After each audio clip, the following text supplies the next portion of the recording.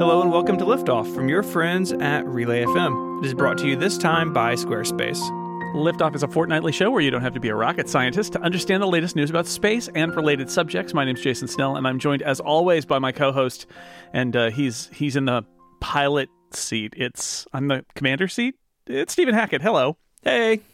Welcome to the capsule that Thanks. is this podcast. Little Gemini capsule all nestled in together. Oh man, we're spooning. We're in the Gemini capsule. Yikes. So tiny. Lots going on. We did a bunch of special episodes, and we actually have a bunch of special episodes to come. But so we got to cover all the stuff that's going on recently because we've been busy with other stuff. We did the Apollo 14. We took an episode off, and we're behind on the news, so we should probably dive in to the news, I think. Yeah, but we're going to start with golf balls. Well, it's important. This is Apollo 14 follow-up, sort of, but it's also Apollo 14 news. It is. This news was timed with the 50th anniversary, which I appreciated. Perfect, just like us. So last time we spoke about how Ellen Shepard had a golf club head that he smuggled aboard, and then they had the which it turns out, I'm not sure if it's in this story, but he didn't smuggle it. He got approved. It was approved. It was approved. Yeah, that was another story that I saw as a part of this golf ball story. So there's some little tangent to the follow up here, which is for all of the we don't know about that. No, he actually got the golf balls and the head approved by somebody. Okay. Yeah. So he took that, and he took a handle off one of their tools for gathering samples from the surface and made a lunar golf club. Yep. And there's that famous quote where he says, it's going for miles and miles and miles. And we talked about the research that had been done, taking into effect the gravity and the way he had to hit it, because you're in a suit and you can't really use both arms at the same time. It's very bulky and difficult. And in the 50 years since, the golf ball hasn't been spotted, from the Lunar Reconnaissance Orbiter or anything else. But this is where the news comes in. So there's this imaging specialist, Andy Saunders in the UK, who took a bunch of high-resolution scans of the original film from the mission. Some of this had been digitized recently in this higher resolution. Right. And he has all these tools like layer images on top of each other and, play with all the contrast and everything. And he spotted the golf balls in an image, which is pretty cool. The first one still, Shepard totally shanked it. Like we talked about, I just ended up just over there. But the second one ended up being about 40 yards away. It's a pretty good shot considering you're in a moon suit, I think. Yeah, it's not bad. It's not miles and miles and miles, though. That's, once again, even on the moon, golfers are lying about how far they hit the ball. It's part of the sport. I guess so. Part of the sport. Yeah, and Saunders in this interview on the BBC talks about how he still thinks it's a great achievement and that he just loves that it happened, and that he would challenge any golfer to go to their local course and try to hit with a 6-iron one-handed with a 1/4 swing on a surface like the moon, right? Which is like shooting kind of out of like a sand pit, I think is the closest thing you can get to on a golf course. But pretty cool story. And now we know where that golf ball landed. Yeah, not far away. But no, it's good for the future moon historian treasure hunter people. Detectorists will be able to find that.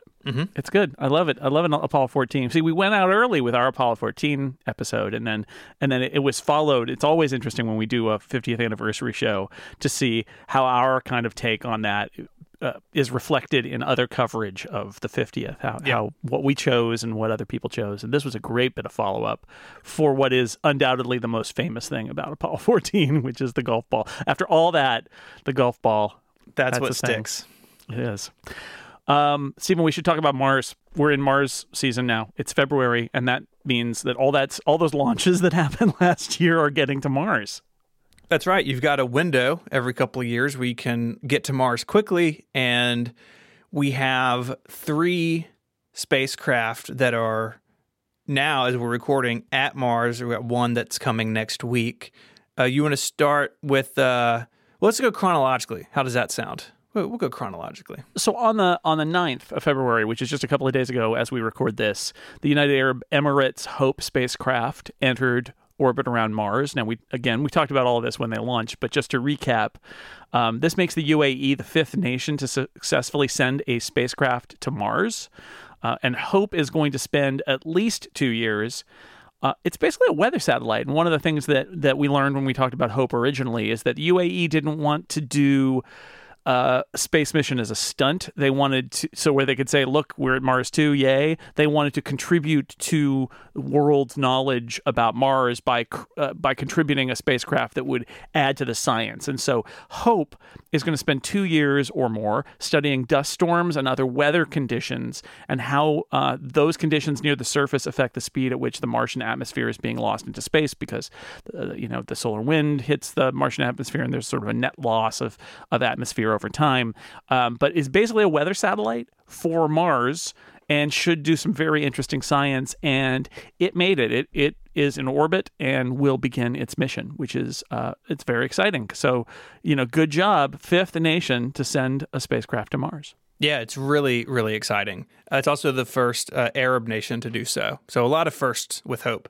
But guess what? The next day, the 6th nation to successfully send a spacecraft to Mars happened when Tianwen-1 from China also entered orbit around Mars. And this is the first interplanetary mission of any kind from China. So China has sent craft to the moon for a while now, but this is the first interplanetary mission for China, and it's just getting started.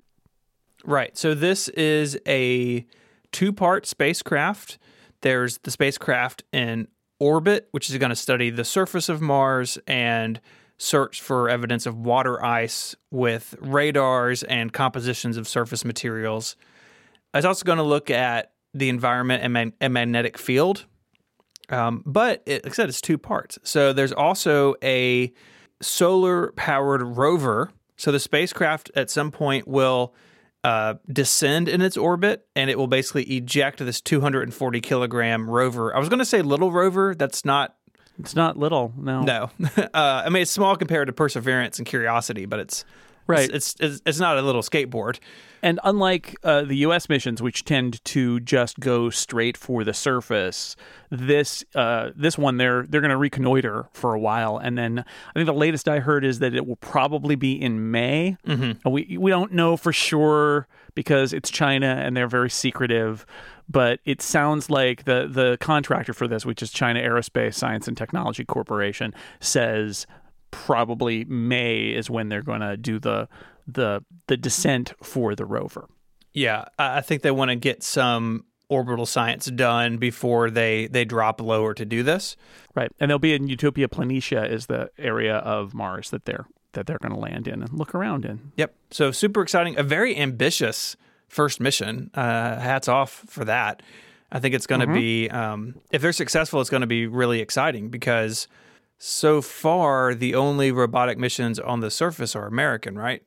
I think there was a Russian one that didn't last very long. Yes, yeah, and that's about it. In the 70s, maybe. Yeah. So if they land at all and then land with a rover that then roves around, they will have caught up to sort of where the U.S. was about 20 years ago, which is from nothing is actually a pretty radical, rapid acceleration for the Chinese space program. So It's pretty great. There's a very, very ambitious mission, but they've done the first hard part, which is getting in orbit, and then the second hard part will come in May. So we'll see. We'll keep an eye out for that one. Yep. And we haven't even talked about the Perseverance rover, which is going to land next week on February 18th.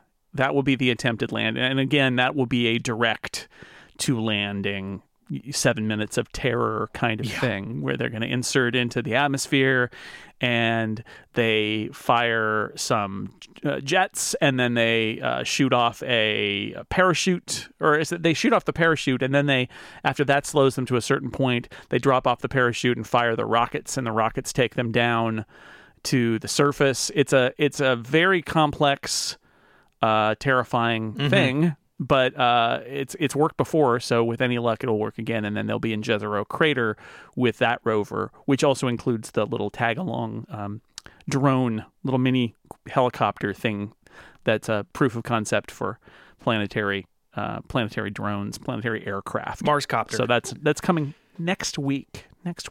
Yep. That's the same technology they used with Curiosity. The rovers are built on the same platform. So it's the Sky Crane and, like you said, the 7 Minutes of Terror or whatever. Yeah, it's a very familiar thing where they the back shell or the first off the heat shield pops off. There's a deploy of parachute.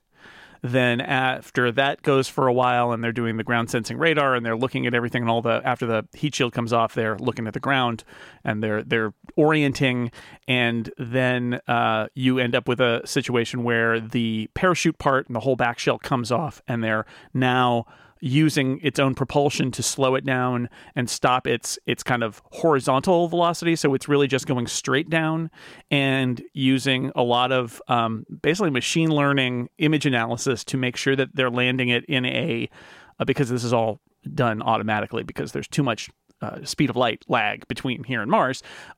It's looking around, finds a place to land. And then, in those last few feet above the ground, it does the Sky Crane thing where it actually kind of lowers the rover on it's like a marionette on strings, lowers it to the ground, and the moment that it gets confirmation that it is touched down, the strings all pop off, and the Sky Crane kind of flies off until its fuel is exhausted, and then it crashes into the ground, and just to get it as far away from the rover as possible. We've seen it before. I think there's going to be microphones and cameras and stuff, so it may be an even more dramatic look at the landing if it all goes well. But that's next week, so we will have much more about that next time. I was trying to combine marionette on strings and Mars, and I couldn't quite get there. Marsionette, Martionette. Oh, it's good. It's not that good. It's not that good. It's a new administration. If you haven't noticed, we got a new president. It is. I got a little roundup for you. Okay. I'm impinging on the SLS segment a little bit, but there's enough SLS segment to get us through. Yes, I think. Yeah. So I'll take a little bit of this. So new administration. There's no new NASA administrator yet. There are a bunch of cabinet level officials who are being confirmed. However, the NASA administrator has not yet even been nominated. I don't think we even know who that is going to be. I don't think we do. And it's not too surprising given some of the other stuff that I'm going to talk about here. So there is some Artemis news. So the White House press secretary, Jen Psaki, was asked about Artemis. I think it's an interesting tell about what the press secretary and what the Biden administration has been focused on in taking over for the Trump administration, that there have been certain things that Jen Psaki clearly doesn't really know anything about, which on one level probably should have prepped a little bit better. Government is big, I know, but probably should have prepped for some of these issues a little bit better. At least she's transparent where she basically says, I don't know, I'll get back to you. But it happened 3 times in the first week for her press conferences. She was asked about the Space Force, and she didn't have an answer and needed to come back. She was asked about the redesign of Air Force One, the look of Air Force One. She didn't know about that. She said, I'll get back to you on that. And was asked about Artemis and was like, wow, that's like the Space Force in the plane, huh? I'll get back to you on that. So the next day, everybody in space was like, uh-oh, what does that mean? And the answer is she didn't know, and she wasn't focused on it, and they weren't focused on it. Came back the next day and read a statement that's several paragraphs long that almost entirely is just a recap of what Artemis is. Yeah. It's very much if you, like me, don't know what this thing is, let me explain it to you, where somebody probably at NASA had given her a 2-paragraph summary of what Artemis is. And it's like, go to the moon, first woman on the moon, and also bring man back to the moon, and it's a thing we're gonna do. And like, she read all of that out, which is all completely accurate. That's what it is. The only real news in the whole thing was that she said the Biden administration, quote, certainly supports Artemis, and that it's a bipartisan effort in Congress to fund it. And so basically they're like, yep, great. They're essentially, it's like, Congress funded it at this level and it's going on. And honestly, before we know more about space policy in the Biden administration and who the NASA administrator is, I would count this as a win. I mean, it is interesting. You see that it's clearly not a big priority, at least in the first few months of the Biden administration. Not a surprise, honestly. There's a lot of other stuff going on in the midst of a pandemic, which has caused an economic crisis. So many reasons for them to focus on other things. But I take it as a win because what they're not doing is coming in and saying, oh, that thing that Trump started, we're going to get rid of it like all the other things that Trump did. This seems to be, and a theme of this show from back when we started it, which was during the Obama administration, is NASA. Yeah, it's been a long time now. NASA is kind of at its worst when the direction that it's heading changes every time the administration changes. Yeah, agreed. And in this case, it looks like that's not going to happen. There may be some amendments. In fact, one thing that did happen is that NASA announced that although they were going to award some money to companies who are building technology for the lunar lander part of the equation of Artemis, they were supposed to be awarded that money by the end of February, and they pushed it back to the end of April. First off, this is actually not about the administration changing as much as it is that Congress didn't allocate what NASA requested for the lunar lander program. They got less money for it. And at the time, everybody said, including us, this absolutely means that they're not going to be able to get there by the original goal of 2024 because they'd need to be doing a lot more work on the lunar lander program. But now that Trump is gone, I think there was a agreed upon fiction that they were going to have this program done before Trump left office after his second term in 2024. That was the agreed upon language about all of this. And even though it became very clear that that was not going to happen, nobody would say it. And now that Trump is gone, the Biden administration and NASA are able to just say, yeah, that's not going to happen. So yes, there will be delays. It will be pushed back, but it does sound like, although there may be changes in some of the details, that it's pretty clear that this is still going on. And in fact, another piece of news that happened is that SpaceX was officially awarded the launch, which everybody expected, but it's official now, on Falcon Heavy of the Lunar Gateway, the first two modules of the Lunar Gateway, which is basically the service module and also the human habitation module. Mm-hmm. It's very small, but it's like a little space station that's going to go in lunar orbit, is going to be launched no earlier than, I think, 2024? Yeah, May 2024. So, again, it's a ways off, but that's going to be launched by Falcon Heavy.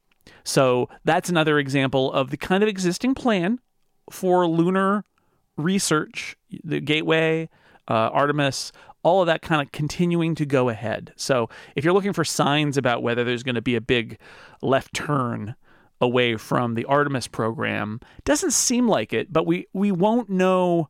We don't know a lot right now, right? I think we won't really know what the Biden administration feels about NASA and what the Democratic majorities in both houses of Congress feel about the space program until we get a better sense of who the NASA administrator is going to be, and there's no sign of that yet.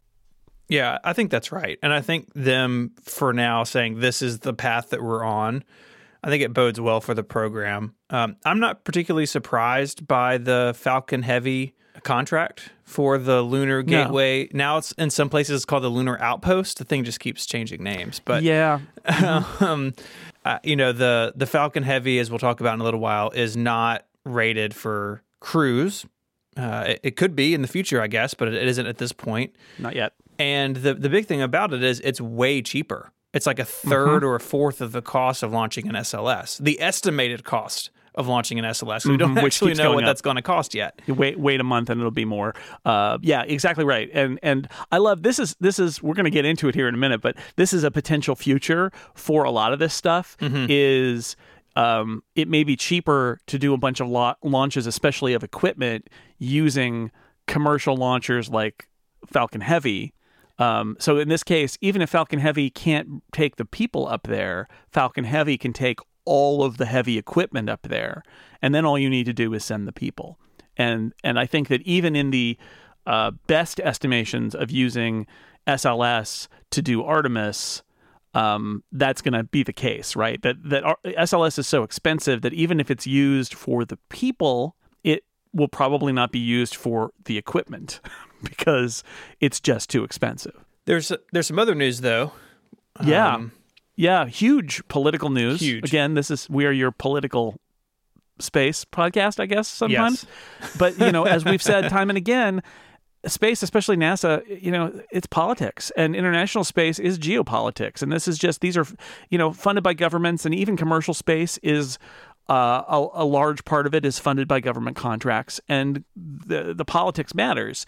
And when we talk about SLS in your SLS segment, we often talk about Senator Richard Shelby of Alabama, who has been the greatest supporter of the SLS because, of course, Marshall Flight Center is in Alabama. A lot of jobs in Alabama building rockets, and especially now that the space shuttle program is gone, working on SLS as a sort of replacement for those jobs.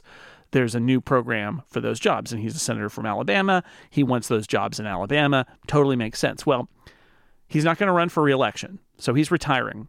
And this is a big deal because of his support of SLS. In fact, there's a famous story that former NASA Administrator Jim Bridenstine suggested in a congressional hearing that he might, it was a possibility that they could use Falcon Heavy for launching people to the moon. And Shelby, after he made that statement, basically demanded his resignation, which didn't happen, but wow, and said basically, I don't want to hear another word about anything but the SLS going to the moon. And the reason this is important and why he has this kind of power is that Shelby was the chairman of the Senate Appropriations Committee, which is like the money committee, the purse strings of the government held by Senator Richard Shelby of Alabama. Now, not only is he no longer going to be the chairman of the Senate Appropriations Committee because his party is no longer in control of the Senate, but he's going to leave the Senate entirely. So this huge figure in controlling the money that flows to NASA and often will specify what that money is going to go to. And we know, because we talked about Charlie Culberson, who was the congressman from Houston, who basically got the Europa Clipper funded, right, because he was in charge of budgeting. And if the Congress gives NASA money and says, you have to use this money on this mission, NASA's like, okay, all right. Like, Congress can do that, even though that's some of the power the legislative branch exerts, even though it's the executive branch that is controlling NASA. It doesn't quite work that way. And they have this level of control because they got to fund this stuff. So with Shelby going, there's a real question, existential question, I would say, in the long run about what happens to the SLS, to the Space Launch System, which, if you haven't been paying attention, is the huge rocket that they're building at great cost and way behind schedule that's supposed to be essentially NASA's replacement for the space shuttle, essentially, in terms of a big human-rated rocket that will take people out of, in this case, Earth orbit and to the moon and to Mars and who knows what else they want to do, but not the mission to Jupiter because, again, too expensive. So I don't know if this is the end of the SLS. In fact, it probably isn't right away because they've spent so much money. Sunk cost fallacy gets you every time, and they are still testing. And we're going to talk about the green run and the outcome of the green run and what's going to happen next with SLS. But there's a really good article on Ars Technica by Eric Berger, their space expert, one of the best writers about space around. And he said, it's probably going to take a failure to outright kill SLS. Like if they do another green run and it has huge problems, or if the Artemis 1 mission, which is the test launch, if that has major technical problems, it's possible that they would say, this whole project is doomed. Let's just kill it. It does. You do get the sense that there are definitely people who are looking for an excuse to make it worth cutting bait on SLS. But there isn't an alternative yet, right? Falcon Heavy isn't human rated, at least not yet. Starship and Falcon Super Heavy are not close to being ready for human spaceflight. So we're in an interesting position where it sounds like with Shelby headed out the door, NASA's most likely scenario is that they will let it play out. see what happens with SLS, realize that these rockets are expensive. They've got contracts. I don't know what's cancelable. They're going to be going for a little while, but also kind of like keeping an eye on the door. It seems like to me with Shelby gone. What do you think? You're the SLS segment man. Let me know. What do you think? No, I think that's about right. I think it's unkillable without a major incident. I've always had the fear that they would build it and they'd use it 4 times and that's it. Mm-hmm. And spend, maybe at that point 15 years on this program and realize only then that it was a mistake. I can see a world where if the Falcon Heavy was human rated now, the SLS would have a much shorter lifespan. But as you said, it's not human rated. And they're going to need, if Artemis plays out the way that it was set up in the last administration, they're going to need something to put the Orion capsule on top of. Yeah. Currently, there's really nothing else. The Delta IV Heavy only has a handful more launches and it's retired, right? And so there's a little bit of a vacuum in the heavy lift part of the market. Right. And SpaceX... Which is totally different from small rockets, right? Like there's small rocket companies all over the place, so that's super exciting. On the heavy end, that's just a much harder thing. And so in a sense, the SLS does fill a gap in the market, but that's a gap that may not last forever, probably won't last forever. Yeah, I wonder. So Falcon Heavy was originally designed to get qualified for human rating, and SpaceX stopped that. And I think SpaceX stopped that for 2 reasons. One is Senator Shelby's commitment to the SLS. And I think they were maybe playing that as a hedge against the SLS, that they could step in. And I wonder if they might revisit that now. I don't know. I don't know enough about SpaceX. Maybe we'll talk to Eric Berger about that sometime because he's much more tied in with SpaceX. And I'd love to ask him about that. But the other reason SpaceX stopped worrying about human rating Falcon Heavy is that they're working on Starship.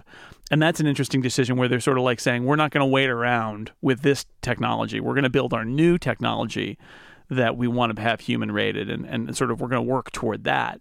And we're in an interesting position where that's not close yet, really. Like they haven't even gotten it out of the basic test phase right now, right? Of the first stage. Or of the second stage, actually. So it's an interesting position where, yeah, you're right. I think maybe the huge amount of inertia applied to SLS is the reason that we are in this position. But I also wonder if there was a big technical problem with SLS and NASA went to SpaceX perhaps and said, what about Falcon Heavy?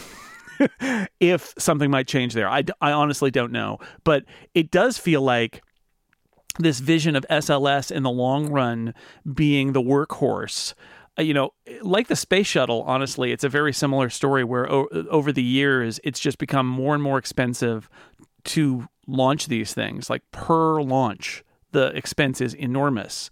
And reusable rockets have changed the whole price structure of launches.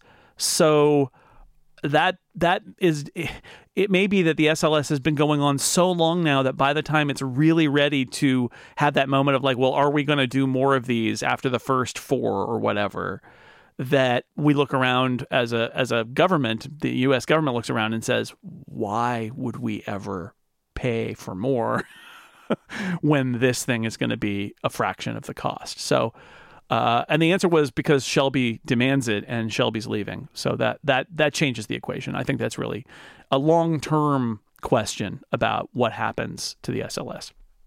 Yeah, I think it's really interesting the timing of all of this, how all of these things are sort of on a collision course, right? I think the SLS clearly will be done, hopefully, before Starship and Falcon Super Heavy. But SpaceX is moving so quickly, it may not be that big of a gap in terms of years between the two. And in the meantime, you have Falcon Heavy, which has been launched 3 times. It's not used very often. Now, they have some launches planned for this year, I believe. Yeah. But just the timing of all of it is really interesting, and it may leave NASA in a position where they don't have a choice but to keep the SLS going. Now, what Congress does with all that, who knows? I think that while Richard Shelby was clearly the cheerleader for this program, because again, like you said, it's in his own backyard where his people are, I don't know if Congress would be super willing to kill a program that has jobs and companies from all 50 states being involved. And we've talked a lot about that. Yeah, there'd almost need to be an alternative, right? Which is a possibility that, what if there would have to be a give and take, right? Which is, well, we're going to kill this program, but we're going to retask Marshall Flight Center to do, or the workers in Alabama to work on this thing. And we're going to have ULA come in, or we're going to have SpaceX come in, or we're going to have Blue Origin come in, and we're going to use those. Like, you probably, if to kill it, would need to craft a story around it so that you didn't have the sort of outrage from all quarters about all of these jobs being lost.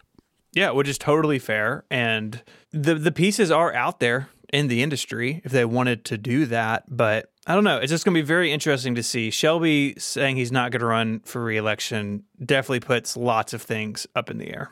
All right. Yeah. All right. Let's take a break. How does that sound? Sounds great.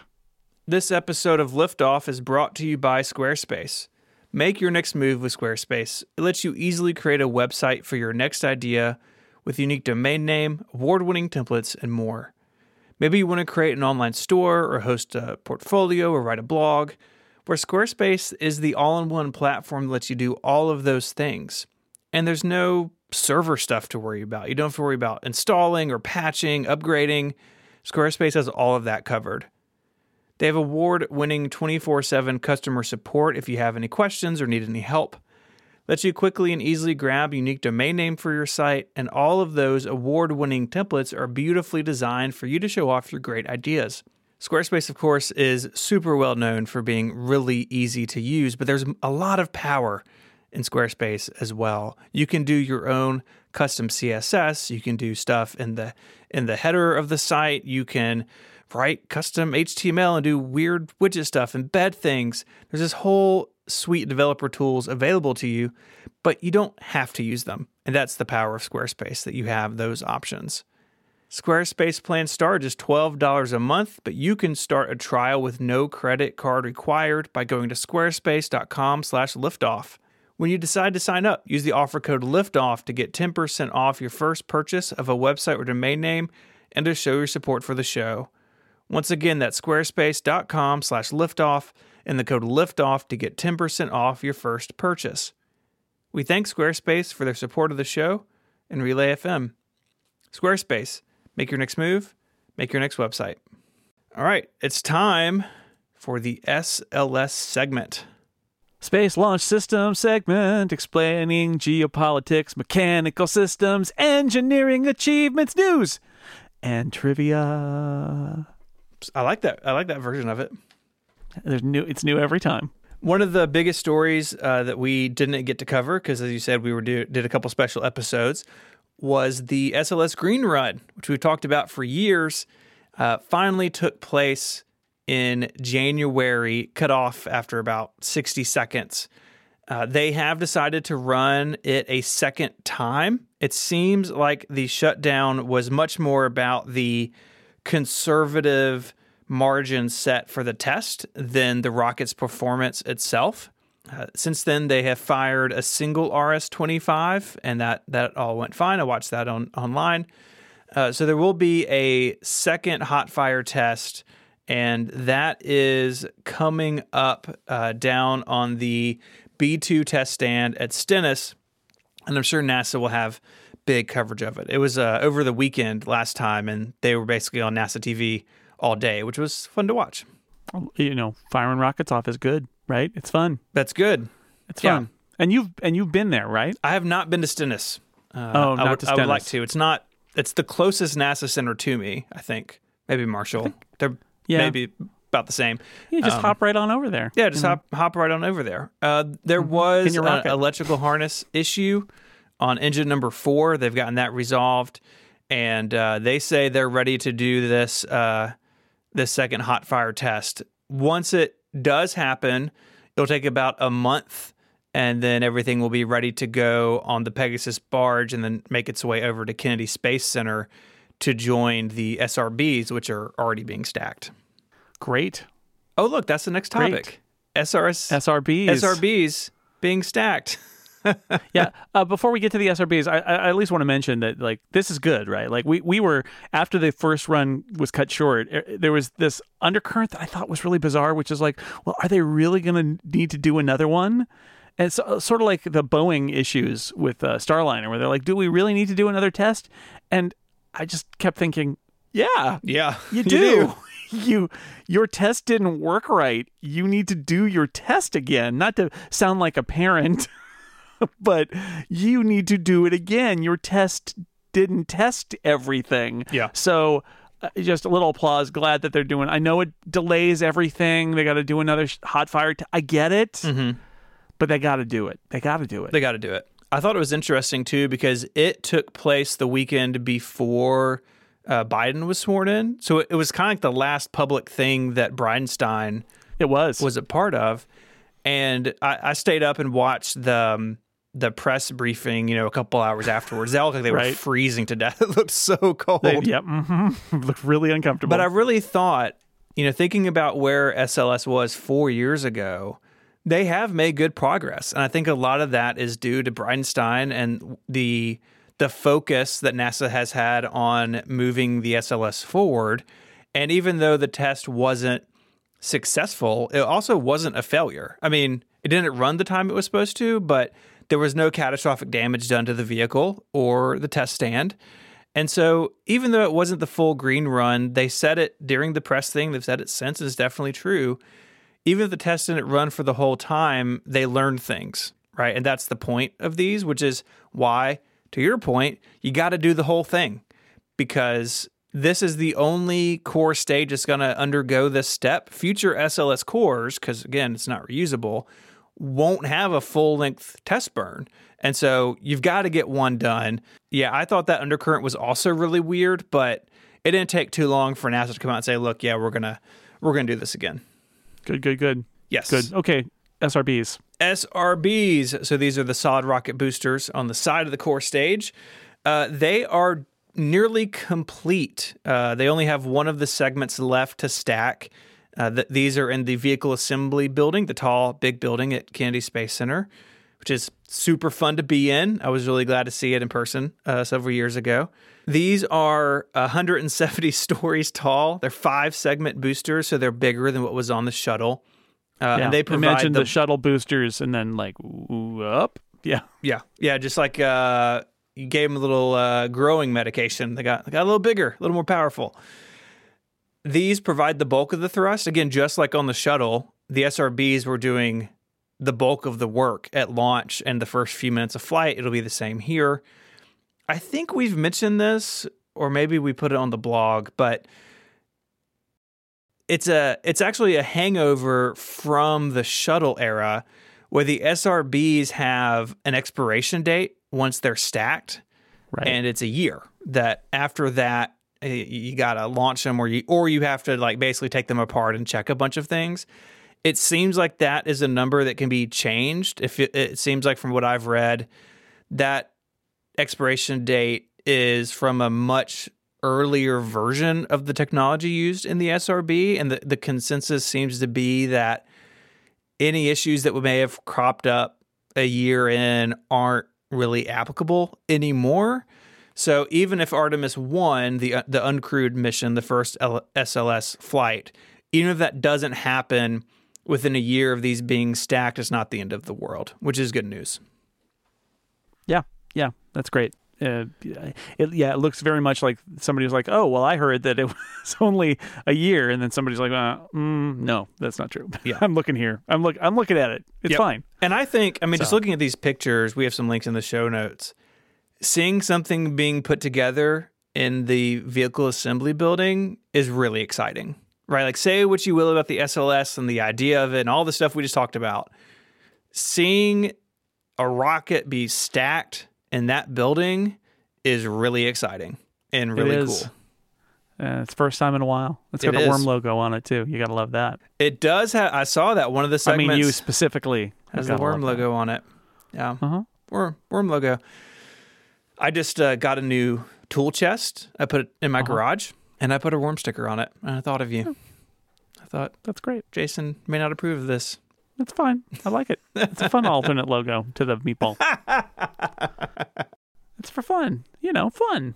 The only other thing I had in the SLS segment, we talked about it already, though, was that Falcon Heavy is going to get the Lunar Gateway launch, which anything like this that doesn't go on an SLS is probably good, even just from a purely timeline perspective.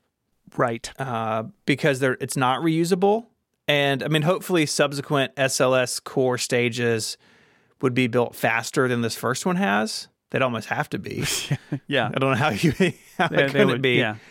But even then, SpaceX is really like their ability to turn around these stages is so incredible.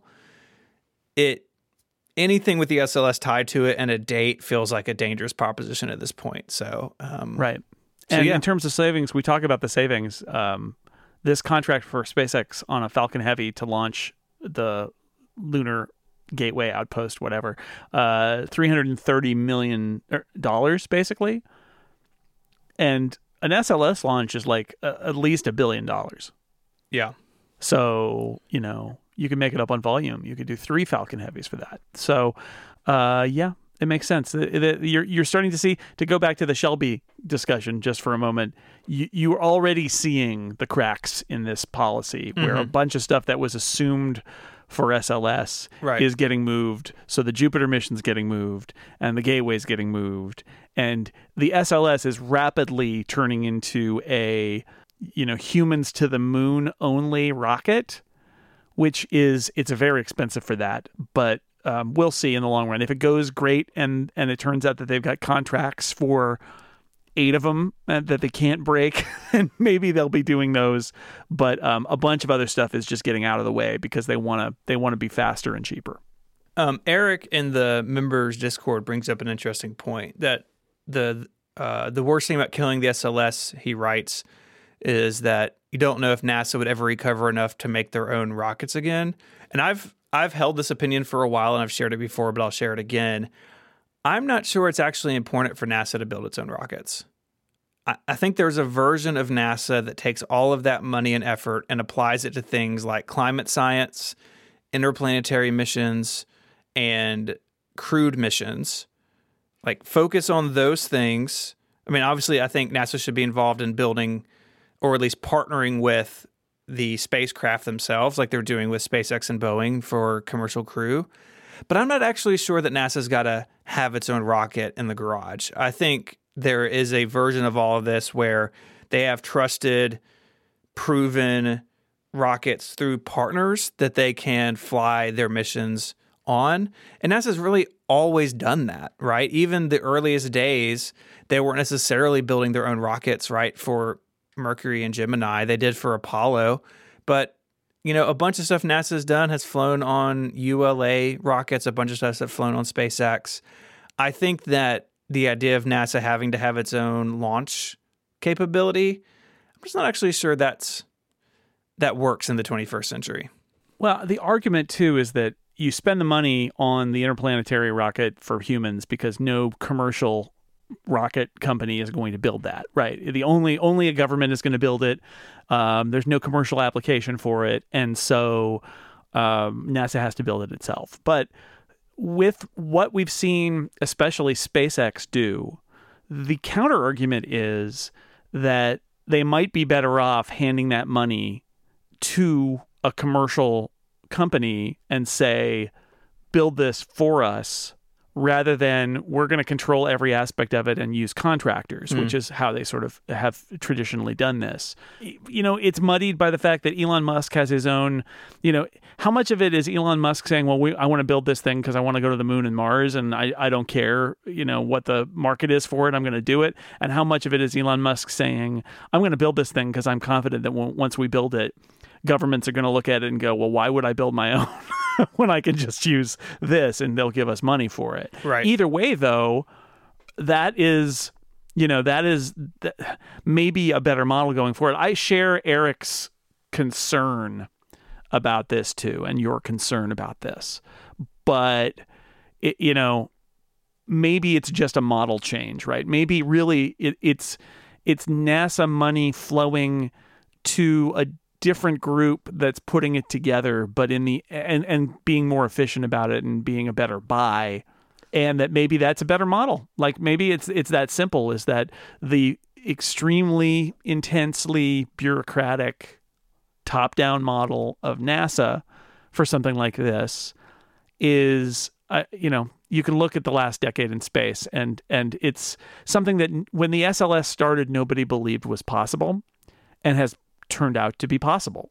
That commercial space can build reusable rockets that cost a fraction of what the non-reusable rockets. SLS is an old school rocket, and Falcon Heavy and Starship ultimately are new school, and everybody's moving to that model, but NASA has not been able to move in it with any speed. And now this thing is going to set NASA up for the 2020s and the 2030s, and it's essentially technology from the space shuttle. So, I think there's a strong argument to be made that as scary as it is, it's just fundamentally a better use of the government's money to fund space companies to build this stuff for them. Yeah. It's so complicated, right? And Eric says we don't see the assembly building in use. I think that would have to be when I talk about the politics of this and like how do you all those rocket workers in Alabama, if you kill the SLS, what happens to them? I think the answer is, like, SpaceX launches from Kennedy Space Center, right? Mm-hmm. And there is a scenario here where if you're company X, let's say, and you're building the rocket that's going to take people to Mars, that you are leasing the VAB, and you are that, and you're using those people in Alabama, like that would be, because the money would presumably still be there. It would be being operated in a different way. So it would be different, but it's not necessarily sort of an utter abandonment. It's just sort of a different model. I don't know. It's all very interesting. We have one more topic in this show, and I feel like it is the perfect Stephen Hackett. Like, perfect. Yeah. If an old Mac were involved, it would have hit everything here. But it is a story about space, and it's a story about St. Jude. That's right. So, Stephen, you should tell people what's going on.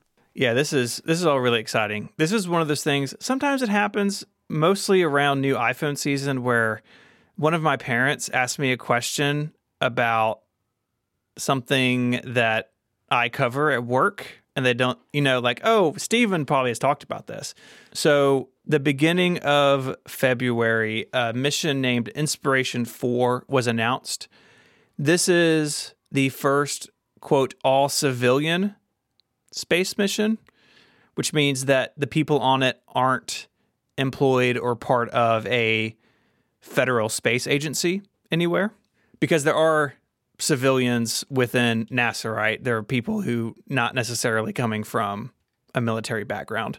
This is going to be an orbital SpaceX Crew Dragon flight, launching by the end of this year, early next year, potentially. Yep. But it's really exciting. So the mission will be commanded by Jared Isaacman. He's 37. He's the CEO of a company called Shift4 Payments. They're a payment processor company, I guess, kind of like Stripe. They do a lot of in-app stuff, web stuff. Right. He holds several world records for previous flights. I watched an interview with him, and he has a very long background in flight, like learning to fly when he was a kid, getting his pilot's license basically as soon as he could. He's done around the globe trips. He's done long solo trips, all sorts of things. Almost anything you could imagine he's done. He was going to head up this first all-civilian mission, but he's doing it to highlight and to raise money for St. Jude Children's Research Hospital, which I have a personal connection with, and Relay FM, the podcast network we're on, has an annual fundraiser for every September. And so there are 4 seats in total. One, of course, is Isaacman. The other 3 seats just have titles right now. One is called Hope, which will be given to a St. Jude ambassador with direct ties to the hospital and to the mission. This person is supposed to embody compassion, unity, equality, and inclusion. So this one will be given to someone who is on the front lines at St. Jude. That hasn't been announced yet as we're recording who this will be. The second open seat is called Generosity.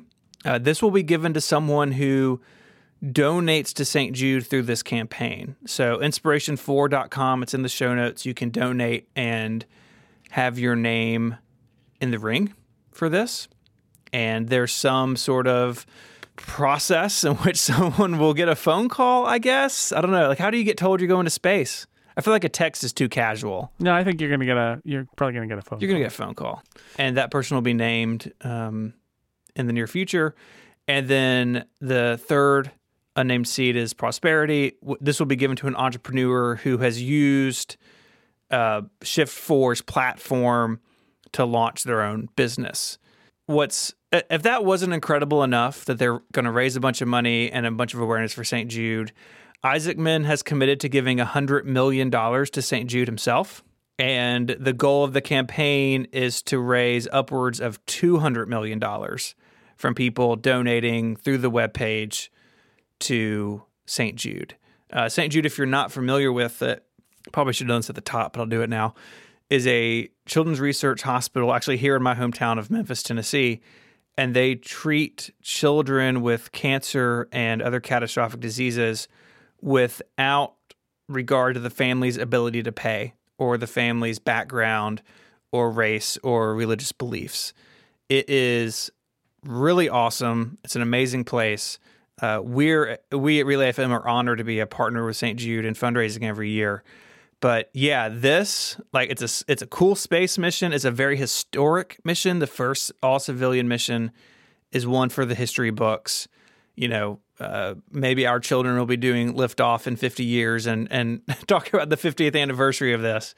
But to see St. Jude being so connected with it is really special to me.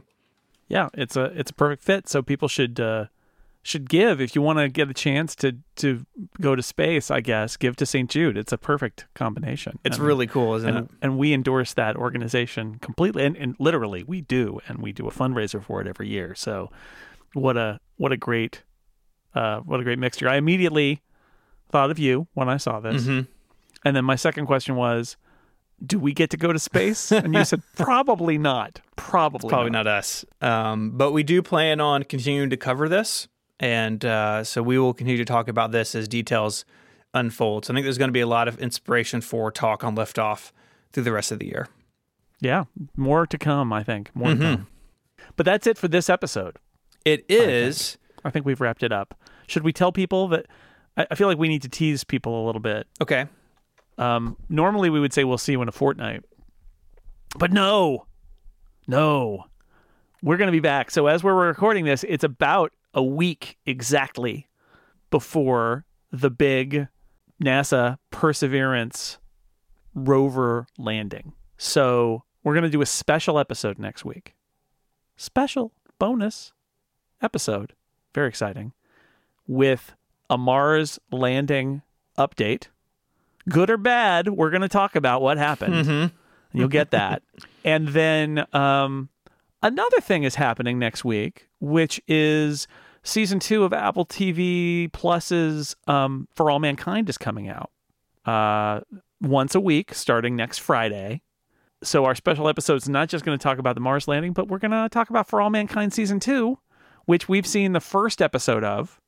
And it's going to be with a special guest, but I'm not going to say who. A special guest. It'll be fun. And then the following week, we'll be back on our regular schedule. We may have a special guest then, too. Boy, the special guests just keep on coming. But anyway, tune in to your podcast player, which isn't really something you tune, but you know what I mean. We'll be back in about a week with a special episode, Mars landing stuff, and For All Mankind. So the 2-for double special episode. Mm-hmm. It's going to be great. Yeah. Until then, if you want to find links to the stories we spoke about, they're on the web at relay.fm/liftoff/142. While you're there, you can become a member and support Liftoff directly and get a bunch of cool perks from Relay FM. You can also find us on Twitter. Jason is jsnell. You can follow me there at ISMH. And until, I don't get to say this very often, but until next week, Jason, say goodbye. Goodbye, everybody. Bye, y'all.